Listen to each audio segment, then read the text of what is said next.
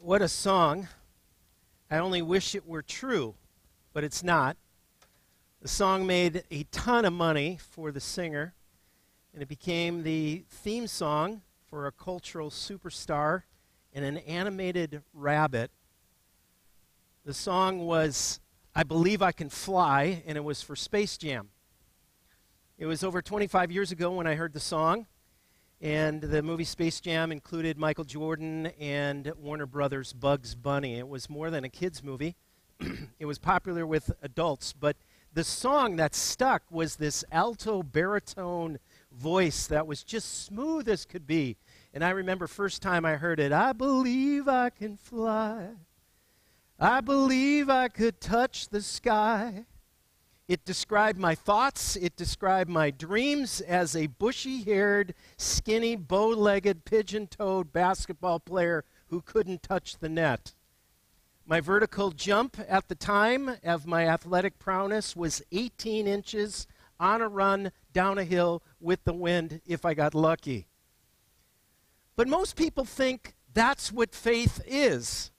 If you can believe it strong enough, if you clamp down, if you focus, if you want it bad enough, if you try hard enough, if you believe in yourself, if you have enough courage or try harder or do more or blank, what's the narrative you've heard about faith? I mean, we have to understand what God's Word says about faith. So this morning, our second theme for the Advent season is faith. Advent comes from the Latin word adventus, which means arrival or coming of someone significant or a significant moment. As followers of Jesus, our life-giving hope is that God has come in the flesh. He was born supernaturally of a virgin named Mary, and it happened a long time ago, but it happened in an event called the Incarnation, about the Nativity. One devotional writer said this about Advent. Advent is a time of already not yet. It's the first lap. Catch that. It's the first lap of the Messiah. Jesus, who saved souls from hell, the devil, and the mastery of sin, and now has given us purpose here and now for the things we are called to do. Called works of righteousness as opposed for working for righteousness. Pretty important nuance there, but it makes all the difference in the world. The first lap has happened. In other words, we are rescued for all in an act by Jesus, once and for all on the cross and an empty grave, so that we may act humbly and confidently and by courage of the Holy Spirit. So here's the deal. Lap 1 reminds us that lap 2 is on the way. Say lap 1. 1, 2, 3. Ready? Lap 1. Lap 2 is coming. In other words, the best is yet to come. That sets the framework for faith. The scriptures tell us in the book of Hebrews, we'll spend a lot more time next year, 2022, in the book of Hebrews, like 27 messages. That's our theme for 2022. But the book of Hebrews says this about faith. Listen, Hebrews 11. If you have your pew Bible, you can follow along. It's page 1040, or if you have your Bible, it says this. Now, faith is the confidence in what we hope for and assurance about what we do not see. That's going to be pretty important as we try to understand and get our heads around faith this morning. For this is what the ancients were commended for faith. And if you skip down to verse 6, this is incredible. I was sharing with someone, I said, God's word is living and active, and there are always new things. And this is what hit me in verse 6. Listen to this. Lean in on this. And without faith, it's impossible to please God, because anyone who comes to him must believe that, 1, he exists, and that he rewards those who earnestly seek him. This is the part that went boom, like just a light bulb this week. I'd always heard that verse before. And he rewards. But the word rewards is not a verb. It's a noun. Sometimes we think, oh, God's going to give this to me, and I'll be healthier and wealthier. That's called the prosperity gospel. If I accept Jesus, I'll be healthier and I'll have better abs. That's a fantasy. The word rewards is a noun which means he is the rewarder. For those who have faith in Christ, you get more of Jesus and who he is and the mystery of God in the flesh. He is the rewarder. He's the reward. Jesus. And as a friend reminded me, he said, Kirk, he shows himself differently to different people, and he shows his majesty and his power and his glory in different ways. Faith's prize is Christ. In becoming a man, the word Jesus bridged not only the abyss between creator and creature, but between holiness and sin. In Jesus, God permanently joined himself with us, becoming a creature himself, united forever with our race as a kinsman redeemer, the Old Testament says. Kinsman redeemer, which means this, get a load of this, rich big brother. All the resources are for those who love him. Friends in Christ, come, let us adore him. Let's ponder faith. Let's pray. Heavenly Father, we come before you grateful that Jesus came in the flesh. His coming divided history forever before he came, and now we mark it out in the years of your existence, King Jesus. You came to give us purpose. You came and promised that you would give inexhaustible power by your Spirit. You came that we might inherit more immortality living with you. This only comes by faith. We live by faith and we die clinging to this faith, not naively or foolishly or stupidly or thoughtlessly, but through your grace and your powerful working of the Holy Spirit. So how can we thank you enough other than to say, give us these ears to hear and give us feet and hands and mouths and ears for action and ears to hear you say and whisper your words to us individually. And all God's people said, amen. Well, let me say at the beginning of this message, this is quite a intimidating and daunting subject. As I was getting ready for this message, I kind of had to chuckle as I thought, I'm going to leave a lot out. But I have hoped, but my prayer is that a few points will stick and be like Velcro that you just can't get off your heart. And that by the power of the Holy Spirit, you will chuckle later in the day, or maybe tomorrow, or maybe midweek, and you'll say, oh, that's what it means. So here's where we're going to go. We're going to look over the fence for this message. First of all, we're going to look at the uniqueness of biblical faith. The uniqueness. Secondly, we're going to look at faith's object. And thirdly, we're going to look at faith's purpose. Faith's uniqueness, its object, and its purpose. And so I invite you to follow along. And if you're watching us online, we're so glad that you've joined us. I want to encourage you to download the bulletin. I think you'll get more out of it. And these are just a few things that as we worship and adore him about faith, we can understand. First of all, faith is unnatural, and faith at the same time is supernatural. Let me explain that again. Faith is unnatural, and faith is supernatural. Biblical faith isn't something you work up.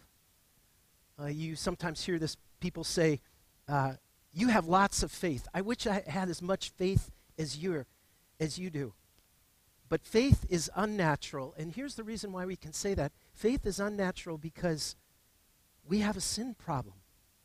Sin lives in us. Sin is living in you and me, and it's so easy to go there. It's so easy to judge. It's so easy to be selfish, to be prideful, to compare, to judge by asking, why did that person do that? Why were they so stupid? What is wrong with that person? It is so easy to do that. You could just do that. It's super, natural to do that. In the book of Romans, there's just this one passage of Scripture, and if you have a Bible, you should probably open this Bible up, or a pew Bible, and you'll find something in the book of Romans chapter 7. Now, here's a quick summation of the book of Romans. It's kind of the baseline of Christian teaching. It's the first of the letters.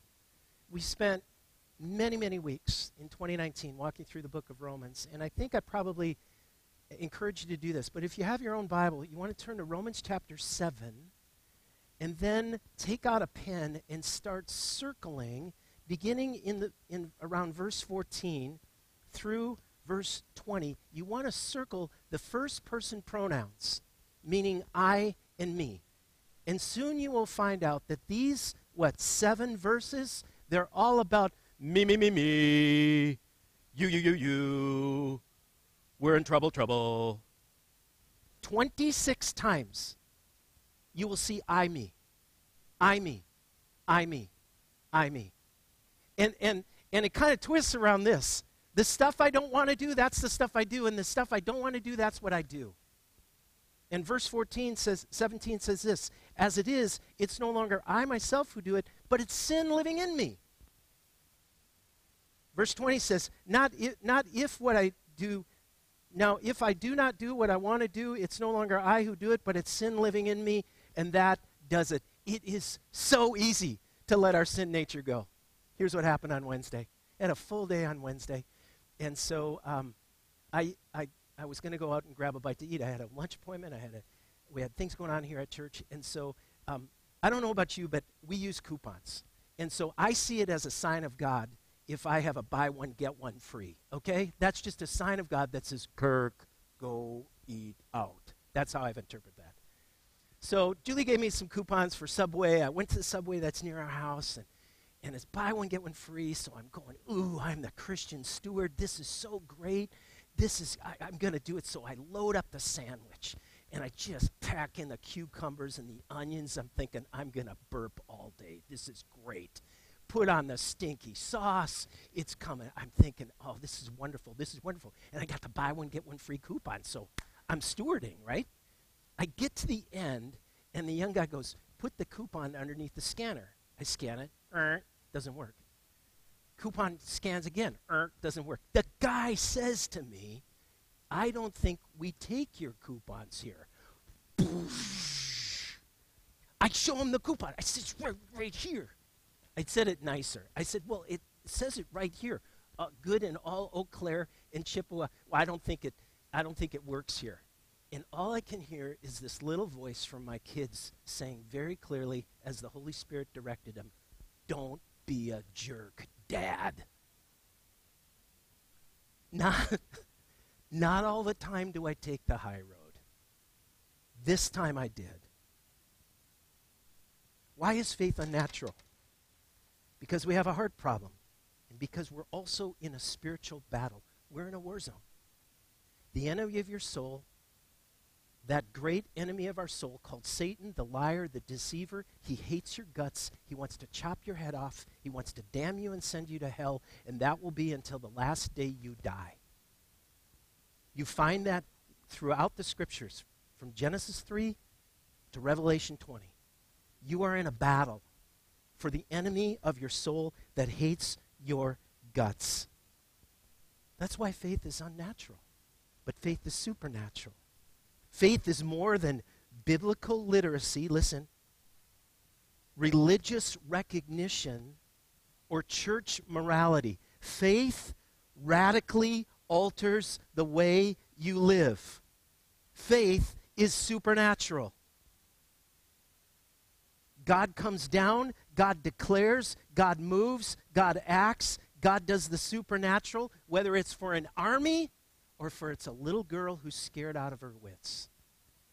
So we say this supernatural as contrasted with Gideon's confession and Mary's recognition. Gideon's confession.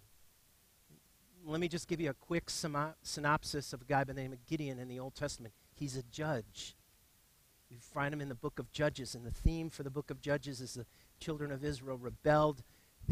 God brought judgment, brought them some relief, and they rebelled again. It's this incredible cycle, and one of the judges is a guy by the name of Gideon.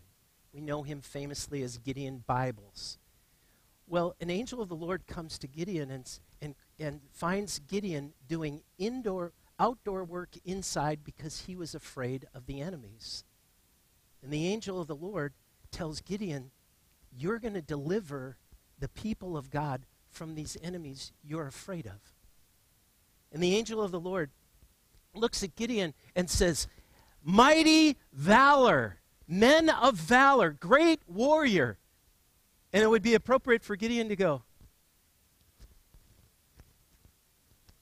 you talking to me? I am the least in my family. My tribe is the least of Israel. God will strengthen you. He goes on to say, I need a sign. Now, eventually, God uses him in a powerful way, but this is the Lord God Almighty who's declaring who you are, Gideon. It's a confession to say that can't be true. Then you compare that to Mary, the Virgin Mary. As the angel comes to Mary and says, blessed are you,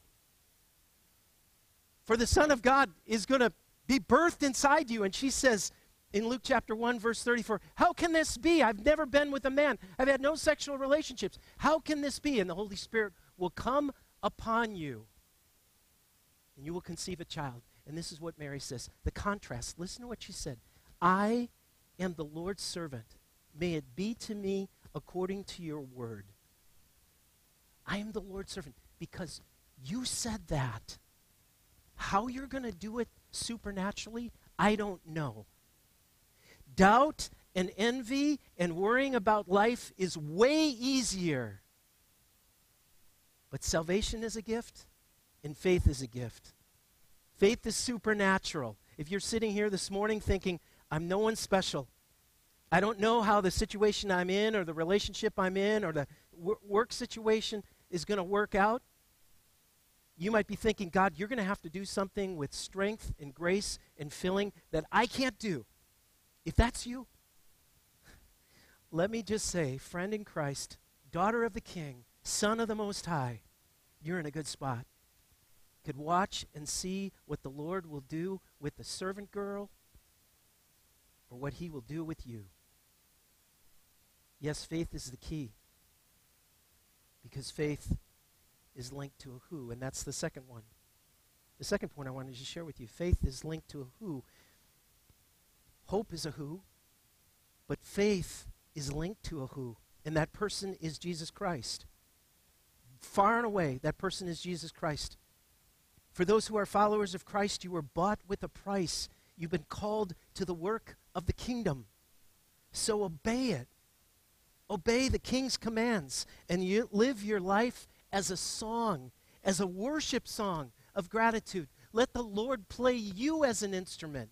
Several years ago, we did a series here at church called God Has Shaped You. S-H-A-P-E, it's an acronym.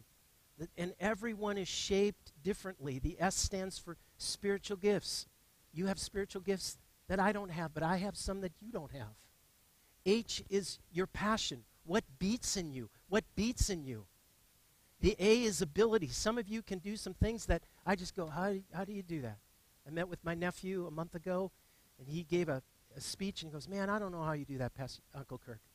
I said, well, I can speak in front of people, but Ryan, you're an entrepreneur, and you have business stuff that makes me go, how'd you think of that?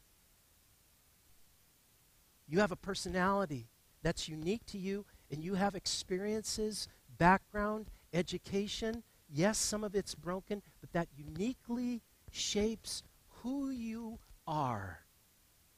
And as a child of the King, as a daughter of the King, as a son of the Most High, we work from courage that the Holy Spirit gives to us. And because faith is linked to a who, it's an antidote to two conditions that we have called PH2 and ST2. PH2 and ST2. Let me explain what those are, but first let me just give you just a real quick Christmas plug. I make no money off this, okay? This is not like a Ponzi scheme or anything. But if people are asking you for Christmas gifts and book and ideas, buy this book. It's called 40 Days of Faith by Paul David Tripp. It's been so helpful. His last 2 books, last 2 messages have been super helpful. It's printed in your worship bulletin. You can get it on Amazon or any online stores if you want. But he was really helpful in this particular message and last week's as well, and I want to give him credit for that. But as I read it, I thought, you're talking about a condition called DH2, called don't have to, as a follower of Christ. DH2, you don't have to fear that you don't have what it takes, because Jesus gives you all you need to do what he's called you to do. DH2, you don't have to worry that you'll be left alone, because Jesus has made a place where he dwells. His address is your heart. DH2, you don't have to live with regret, because all your past sins have been forgiven by Jesus and his grace. DH2, you don't have to search for identity, meaning, and purpose, because he has made you his child and called you to his purpose. DH2, you don't have to worry about the future, because all the mysteries of what is to come are held in his, Jesus's sovereign hands, and that's a beautiful hand to be held in. Amen? The works of Jesus are complete, and you are uniquely called not to sit on the sidelines, not to watch other people do the works of the ministry, but God has something specifically that he wants you to do in celebration for what he's done. If DH2 is you don't have to, ST2 is supposed to do.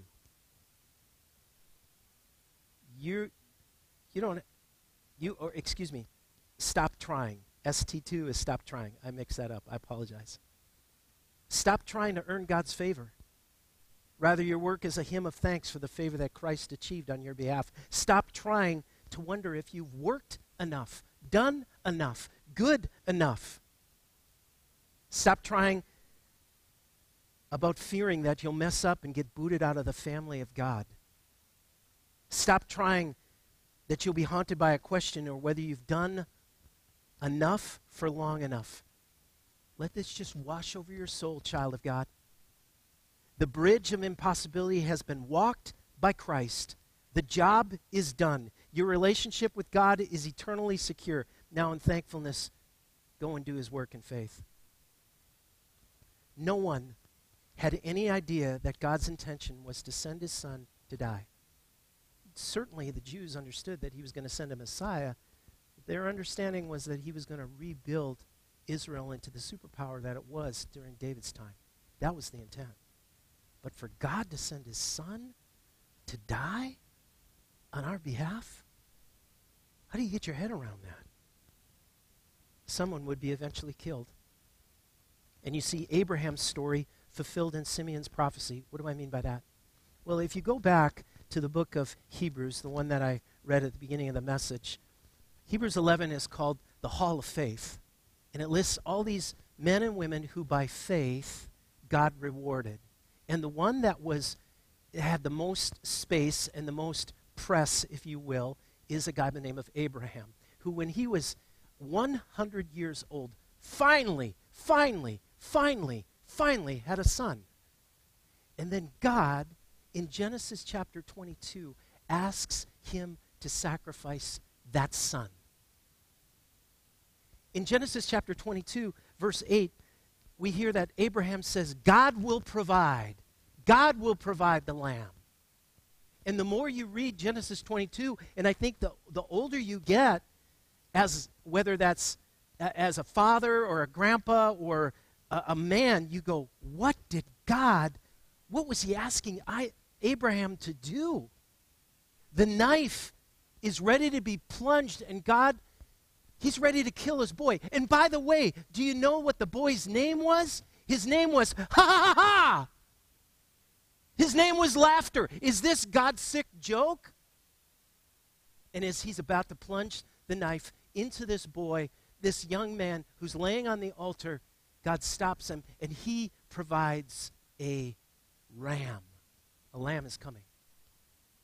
A lamb is coming. Just kind of a foreshadowing.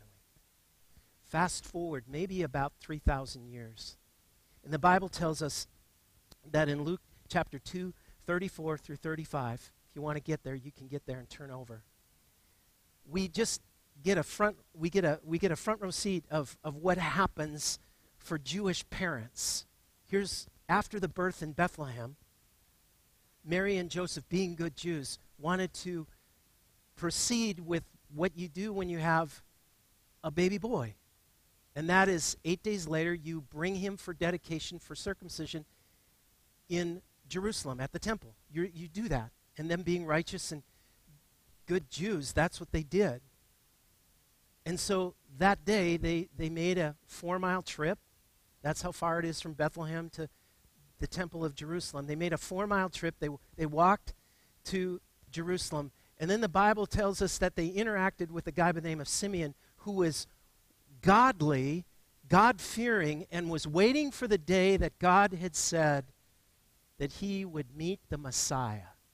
Now, Jewish tradition says that Simeon ran across the temple. Have you ever seen an old man run? It's not pretty, okay? And so he probably had to lift his robe because he had a robe. And so he showed off his old man legs. And he runs over to this couple. And he picks up the baby. And he says, "Sovereign Lord, as you have promised, you may now dismiss your servant in peace, for my eyes have seen your salvation, which you have prepared in the sight of all nations, a light for the revelation to the Gentiles, and the glory of your people Israel." And I'm holding it. I can go home now. Now, probably a good bet that Simeon had never met Mary and Joseph, okay? And so the Bible is so great when it's so blunt. It says this. What's the next thing? The child's father and mother marveled at what was said. You think? I don't know if that's what the Greek means, but it had to be. What? I mean, they had seen angels. They had the shepherds come, and this too? And then Simeon says something that is the fulfillment of what happened with Abraham and Isaac. He said to Mary, his mother, "The child is destined to cause the falling and rising of many in Israel, and to be a sign that will be spoken against, so that the thoughts of many hearts will be revealed." And then he turned to Mary and he said, "And a sword will pierce your soul, because a sword will pierce his side." Mom, you're going to have a pain that goes in your soul as you see your son whipped and beaten and betrayed and denied, and it will go into your soul because you will see a sword go in his side. It shouldn't be a surprise. It shouldn't be a surprise. Because Isaiah whispered it 700 years earlier in Isaiah 56:1. The prophet Isaiah prophesies something, and when you take a look at it, you got to go, now, why did you say it that way? Isaiah 56:1 says this. This is what the sovereign Lord says. So it's a quote from God. It's a quote from God. "Preserve justice and do what is right." And then the next two words you go, why is that in there? "For my salvation is coming soon." What do you need to be saved from, Lord? "And my righteousness will be revealed." It's Jesus. He's coming.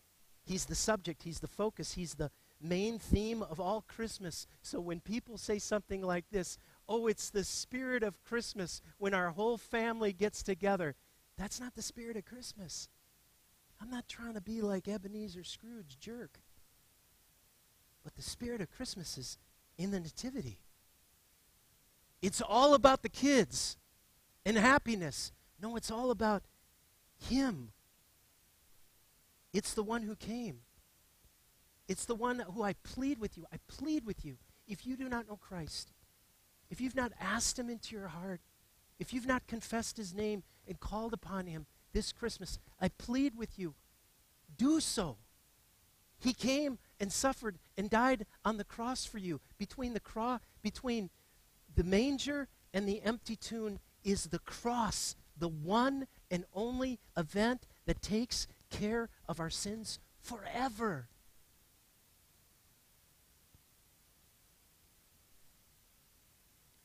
Finally, we adore him. Finally, we adore him by understanding that faith alone saves. Faith alone saves. This is an Old Testament truth that is found not in the Old Testament, but is played out in the New Testament. It's played out in the New Testament. This little phrase that says the righteous will live by faith has been reduced to one. So if you're a numbers person, you'll love this illustration. And if you're not a numbers person, it won't be a real long illustration, okay? In the 3rd century, a Jewish scholar by the name of Rabbi Simla noted that Moses in the Old Testament gave 613 prohibitions and positive commands. That's a lot. 365 don'ts. One don't for every day. That's a lot. So you take this massive list of do's and don'ts, and it's been reduced to 11 of Moses' commands in Psalm 15. So it went from 613 to 11. First time I thought that, I thought 11. I can handle 11. That's like a grocery list that I can make sure I can pretty much, maybe I could do. But then if you press on and go into the scriptures, Isaiah made them, that 613 went from 11 to 6 in Isaiah 33, 14 through 15.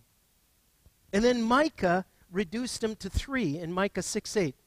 What does the Lord ask you to do? To walk humbly, to love justice. And a third one that I just forgot.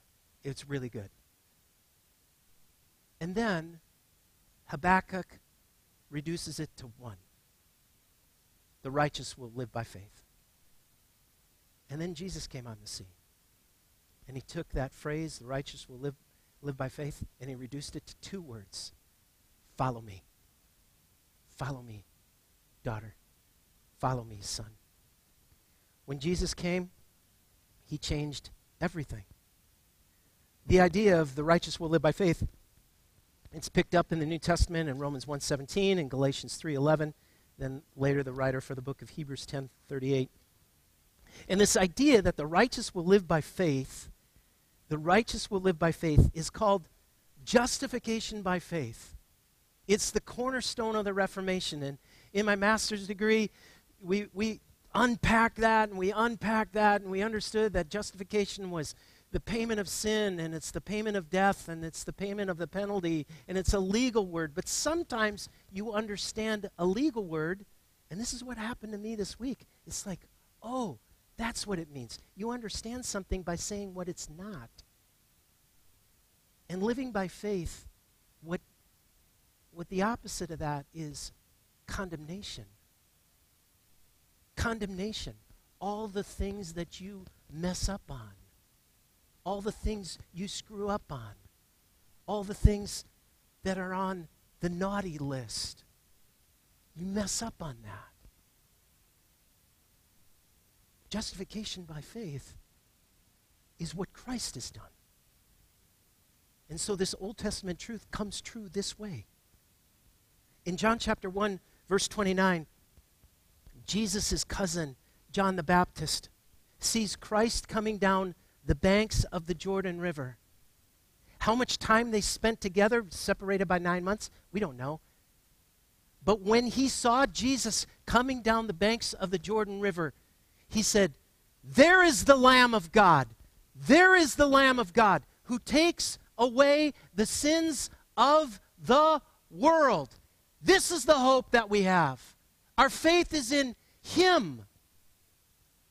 He's referring to a powerful scene that happened in the Jewish community. One, in fact, that we practice every month when we take the Lord's Supper. It's the remembering of the Passover lamb. This event that took place that God said to the children of Israel, I want you to take a lamb and I want you to put it on the doorposts of your home, and the death angel will pass over that. And it was all a pointing to who Christ would come. You get it? The Passover lamb was all pointing to Jesus. And that's what John the Baptist was pointing to. He said, there's the Passover lamb. There it is. There it is. That's the hope for our generation, and it's the hope for 2021. So sometimes you got to see a picture to get it. So I had a friend of mine, her son, David, is fighting for his life with COVID. He's on a ventilator, and so if you remember to pray for David, pray for him. I've known this gal for 40 years, and she's just heartbroken. And so as she's posting some things on Facebook, she shared this powerful picture. And I thought, oh, Lord, I never want to forget this picture, and I wanted to share this with you. It's a picture of the doorpost. The Lord did not check who's inside the house if they were worthy. He checked for the blood on the doorpost. None of us is worthy. Only the blood of Jesus can cover us. Amen? Yes. I'm in the house. And the blood of Christ is over my house. It's not because I'm worthy, but because He's worthy. He's worthy. And I'm with Him. And then humbly, I can say this. Jesus said, He's with me. Man. So, as God's people, as the church family at Bethesda, we don't just hear messages and go, great sermon, or okay sermon, or keep trying sermon. We eagerly respond. So here's a few for you. Ponder faith. How does it encourage you that faith rests in a completed act? That's the completed act, which gives the Holy Spirit courage to act. Maybe you don't have faith in Christ. I'm not talking about a religious thing. I'm talking about depending on this one who really was born, really died, and really rose again, and frankly, really is coming back on lap 2. Ponder that. Pray for the next couple weeks. Pray for the next couple weeks for family, for friends who do not yet know Christ, the one who is faithful this Christmas. Pray, pray, pray. Skip a meal. Fast and pray. Do the hard work where nobody sees it, and you are pleading with the heavens for God to move and touch a friend. All of us have friends. All of us have family members. All of us have neighbors. All of us have friends who don't know Christ. Do the hard work and pray first. Pray, pray, pray, pray, pray. And do hard work of prayer. And then the third thing is invite them. These postcards that are in your worship bulletins, they are being sent out. But invite people. Invite people. They've said that when you invite 3 people, 1 is probably going to take you up on it. That's not bad odds. It's not bad odds at all. And take a picture. We have places that you can take pictures. You can certainly take a family picture here with this beautiful tree and how Aaron has decorated the sanctuary. Take a picture here. Or take a picture out at the old school nativity scene that's in the fellowship hall. Or take a picture at the banner and post it on your social media and say, come with me. Sit with me. Would you come with me to church at 3, 5, 7, 10? Just post it and see what God will do. By the way, you've done the work on being on your knees, right? Yeah. Let's pray. Oh, Father, our country desperately needs Jesus. We need Jesus. So start with the church. Start with me. Start with my family. Start in my home. Start in this place. Let us be quick to repent. And then with gratitude, quick to say thank you. Extend your kingdom. Extend the fame and name of Jesus. Build your kingdom. Build your church all over the Chippewa Valley. We desperately need you. Christ is the healer. Christ is the Redeemer. Christ is what Christmas is about. In Jesus' name, amen. Let's stand and sing one more song.